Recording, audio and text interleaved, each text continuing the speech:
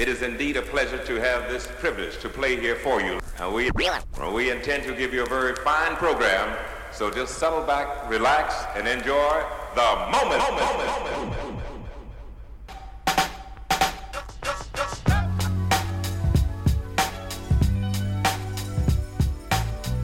Hello, and welcome everyone. Welcome everyone to the first full episode of Mic'd Up from the Charleston Activist Network. I'm your host, Mika Gadsden, and I'm super excited to be here with you all.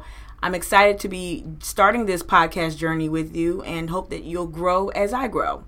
But before we jump right into today's show, I wanted to quickly explain to all of you that may be listening exactly what this podcast is aiming to do. It's pretty simple. I, like many of you out there listening, have been moved to do more and get active within this past year.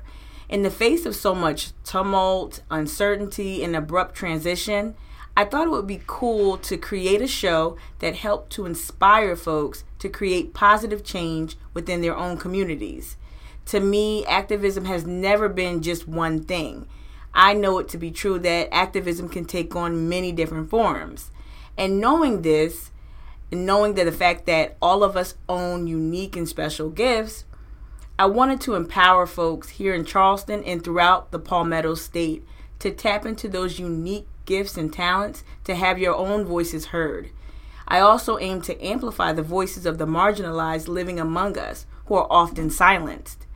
I want to invite as many folks as possible to share their stories of community engagement and use this mic to help bring our Low Country family together to solve problems as a collective, because this show is just as much about you as it is about anything that I may say or do. So just as I was preparing to create content to kick off this podcast, I was met with an amazing opportunity. I got to speak with a true son of Charleston, someone who's using his own gifts to lift up a very important aspect of South Carolina's history, and that's the Gullah culture. You know, I get excited and forget to eat breakfast and all this other stuff, and I'm like, whoa, I did not realize how hungry I was until just now. But yeah, I didn't, I love black people. Meet Son Michaud, a native of Mount Holly, South Carolina, an area just north of Goose Creek. Son is a well-known artist, activist, and social commentator with a robust social media following. Son recently made headlines when news broke about his appointment as language educator at Harvard University. Not too long after reading about his endeavor, Son reached out and invited me to learn more about both himself and this amazing new opportunity. So listen along as I drive and walk to the neighborhood where Son was raised. We pick up our conversation shortly after grabbing a bite to eat at the local drive-in. We're accompanied by his niece Natalie, who also grew up around this area. Together, the two take me on a journey back to Son's roots. You see, Son's new position at Harvard will require him to draw heavily from the sights, sounds, customs, and flavors of his youth. A youth steeped in rich Gullah culture and tradition. This I saw Ether. So this is literally your grandmother. Ether is literally my grandmother. Wow. Her namesake. That's her on that sign. This all used to be where we played. This all used to be where we would hunt and play, and this was all woods. Growing up in this community, the kids at schools would call this the hole because of the way that the moss and everything hang over in an arch in the trees. To them, it looked like some sort of scary thing. Like they would dare each other to go to the end of the schoolyard, see who'd be willing to go the furthest into, the hole. Like a tunnel. Yeah, and we're sitting there looking like, wait a minute, we live on that road. Like, that's stupid. Right. And no different than any other. As we continue our drive through newer neighborhoods on our way to Son's family property, we find ourselves on a dirt road. The shift from modern-day suburbia to a more simpler form of country life is abrupt, but it is familiar. If you have spent any significant amount of time in Charleston, Son's family story will sound a lot like many others. Areas like Johns Island, Edisto, Red Top, and James Island have all witnessed rapid growth spread like wildfire. In areas that were once completely rural and almost exclusively occupied by African Americans, development is occurring at a rapid pace. The white schools or whatever, that's why. These are all family members, all of these. And this land has been in our family since the 1800s. Wow. And is it at risk? I mean, other than obviously, yeah. Yes. That's most of what you're seeing going in. None of it was there. Mm-hmm. And these are all cousins. Wow.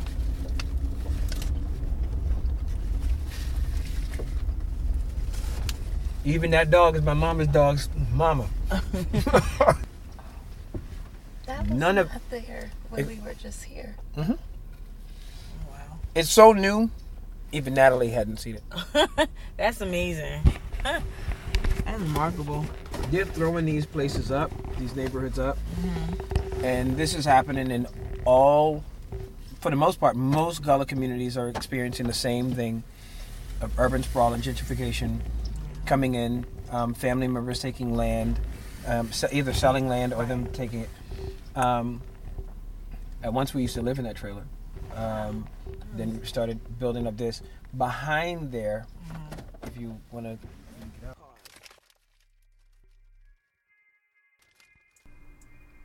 Son, Natalie, and I hop out of Son's pickup truck. We begin what is more like an informal tour of his family property. I noticed almost immediately that this area, tucked away quietly off of a country road, is somewhat in a perpetual state of pause. To my left, Son's boyhood home. Directly in front of me, new construction. The grass around us has grown into a lush, untamed sea of green. With each step we take, the only sounds you really hear are our own voices, the birds and planes flying above us, and the sounds of twigs snapping with each step. That's it. And though you can see the signs of overdevelopment just yards away, this place feels as if it's still waiting for its rightful owners to return and call it home again. When we were growing up, we had fruit trees, cherry trees, pecan tree, persimmon trees, hickory nut, different types of fruit trees where we would get blackberries, all of those things right here in the yard, literally in the yard, and everything all organic, and there's an irony because when we were at our poorest, we were eating food that we probably couldn't afford by today's standards, Right. because we were growing it right out there in the yard. We had our own well. That well water that we would pump from straight from the ground, not city water, and it was the cleanest, purest, water that I've ever tasted in my life. Sprang straight from the ground. You get to still feel a sense of the way things used to be, and I think that's a part of what I want to maintain is that sense of the way things used to be, and even when I do decide to build a new structures on it for the family, I want to make sure that we still have some semblance of that left over. Because depending on how much it's worth to the city or worth to developers or whatever, then is besides the point. But there's not enough money they can pay me for it to be worth, trading off land that was in my family since the 1800s. After a long walk and conversation with Son, and after learning more about his upbringing and how that has informed his work, we head back to his pickup truck. That's where I asked him about his goals as Gullah instructor within Harvard University's African Language Program and how he thinks this new position will impact Gullah culture back here at home. Just making it accessible for anyone who'd want to. Yeah, well, it shouldn't just be inspiring, but also accessible. You need to feel like me doing it isn't proof that I can do it. It's also proof that you can do it. Because sometimes some people are just exceptional to a point where they come across as anomalous. Like that person's just a glitch in the matrix. You know, if they're writing compositions, classical compositions at 7 years old or whatever like that, well, that's no one's going to do that. And so we can't really relate to their achievements. They're seen as something that's separate from us, and they may motivate us and inspire us, but it doesn't really make us do our best. It just kind of makes us sit back and admire them. And I didn't do this to be admired. I didn't do this to be something that, you know, people would look at as proof that I could do it, but something that would make them feel like they could do it. Like I said, you know, my older sister was the first college graduate in our family, the first person to actually go to college in our family. But even making sure that all of our siblings graduated from high school was an achievement, because in the generation previous to that, not everybody even graduated from high school. So that began a series of, you know, her not being the only one. That's important. She was the only college graduate. She was the first college graduate. And that began a process of us getting more and more into education, to the point where we now have multiple family members who are in the educational field in some capacity. And that's a family that at one point in time was predominantly making its living as manual laborers, are now using our minds to progress in this world, as opposed to just our bodies, which may break down. You know, and as long as we keep our minds sharp, then we can always contribute. And a large portion of that was based on my sister being the one who spearheaded the intellectual movement in our family, to essentially be a part of the impetus that got me where I am now. You know, I don't know that I would have even felt like this was feasible years later had I not had her example to show me that, yes, you can come from these backwoods, go out into the city and make something of yourself, get a degree, come back and be of service to your community. So you want, like, your work at Harvard to be a blueprint for others, just like your sister was?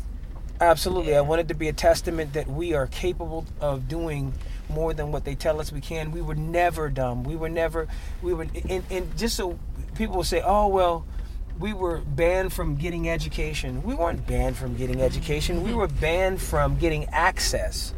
The access in those things were encoded in their own language, encoded in the information that they decided was going to be education. If I decide that you need to know, you know, ABC in order to be educated, but you don't even have ABC in the language that you spoke before I captured you and put you in bondage. Now suddenly you, who might have been literate in your own language, are suddenly illiterate because you don't speak the language of your captor? That doesn't make any logical sense. And so what ended up happening is, before, we were looking at the language barrier between us and our oppressor as something wrong with them. Like, we weren't speaking their language, but we looked at their language as foreign. Somewhere along the line, our own language became foreign. And so once they had us believe that our own language was foreign, we distanced ourselves in many cases from Gullah by way of code switching, and some of us literally made the switch. We didn't just use one for the other, one in the place of the other for greater access and you know, because it was expeditious of us to do so in order to be able to move about in the world where people spoke a different language. No, because Spanish people who speak, you know, are bilingual, they still speak Spanish at home. Right. They still speak Spanish with their family members. Whereas in black households, we were told to not speak Gullah at all. Like, period. And, you know, there's a little bit of classism in that as well. I think a lot of classism. Yeah. To be honest, yeah. it's not just racism, but right. even within the community, It's kind of hard to be completely racism free when you're in a white power structure where it informs even your non-race related decisions. Right. I think people think of, in terms of what people might face, they think along the lines of simply white supremacy and I guess maybe one or two forms, but oppression manifests in so many different ways. Yeah. And taking your language or telling you that your language is dumb or it sounds, primitive. I think those are ways of keeping people oppressed, and class plays into that as well. What do you hope for, like, the stewards of Gullah culture here that already exist, the basket weavers, the play actors, the historians that are already in this area? What do you hope they take away from, like, your experience with Harvard or this journey you're about to embark on? I just want them to know that, I love them, I respect them, I am them. That, we're, parts of the same body. That this isn't... Don't allow the Harvard name to put distance between us, as family, as kin, as persons who are all a part of the same community, whether you're inland Gullah, whether you're on the island Gullah or inland Gullah. If you're along that corridor, that we're who we've got. I wouldn't say that we're all we got because we've got so much, but we're certainly who we've got. And I want them to be, as proud of my achievement as their own as I am of their achievements as my own. Now, I could probably weave a basket. I don't know how much it would go for. How it would look. Right? Yeah. I mean, I could do a little something, but I'm not saying it'll be some top shelf basket weaving. And so I'm proud of basket weavers. I'm proud of the artists, the painters, like the people who do whatever it is that they do to contribute to the forwarding of Gullah culture. I love that, and I brag on them. I boast about them, and I love showing off our cuisine and the things that we do. And it's not just showing them off as individuals, but showing off our collective abilities and creativity. And yes, I would love to be a part of some other kids, bragging too. I mean, some part of their bragging rights and the things that they're doing, be included with the art and the painting, the music, the cuisine, things of that nature. I love that. And if I can give some other kid the confidence, or give some other person, not just a kid, but give some other Gullah person a little bit more confidence to be able to say, yeah, we out here. That's why I always, use the hashtag every now and then. I'll use the hashtag we out here to let them know, like, look, we doing this. We out here making moves. And, like a friend of mine used to say, he said, you can either roll with us or sit there and rust. And that's his mantra is like, look, we out here making these moves and out here doing our thing. And it's like, we're here. And I love that simple turn of phrase, like, affirming our presence and our value. And if I can be a part of that, great, because that's what inspired me to get where I am. And I feel like if I can give something back to that energy, then that's just essentially paying forward what got me here, and we can use that to create a synergy to move even forward to the next generation, because that's really what it's all about.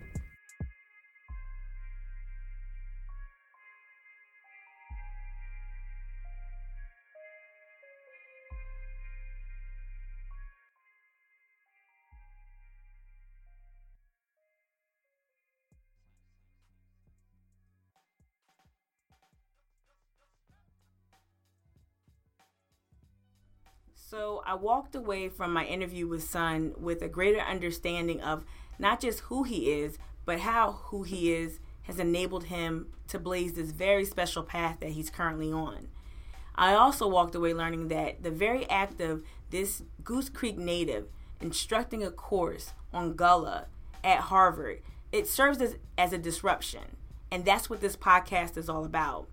Showing everyone that who you are and where you're from and your special gifts can serve as a light, right? It can shine a light on anything. It can bring attention to anything. And the fact that Gullah is at Harvard, he's in fact bridging a gap. He's what I would call a torchbearer. And we already have so many amazing torchbearers right here in the Low Country. They are our educators, our chefs, our Gullah singers, our artisans. They've been keeping the flame alive for literally centuries, keeping this language alive, keeping this culture alive. And now we just add Son's name to that list. So thank you guys for hanging in there with me. Thank you for making it to the end of the show. I'm so excited. This was a lot of fun creating this first episode. I hope that you continue to hang with me for the next episode. If you want updates on future shows, head to charlestonactivistnetwork.com for updates. You'll also see information on how you can support this podcast via Patreon. Patreon is just a way for you to support us financially to help me continue to bring great content, bring in more people, bring in more help and resources. And so any help you can give, I look forward to it. I say thank you in advance.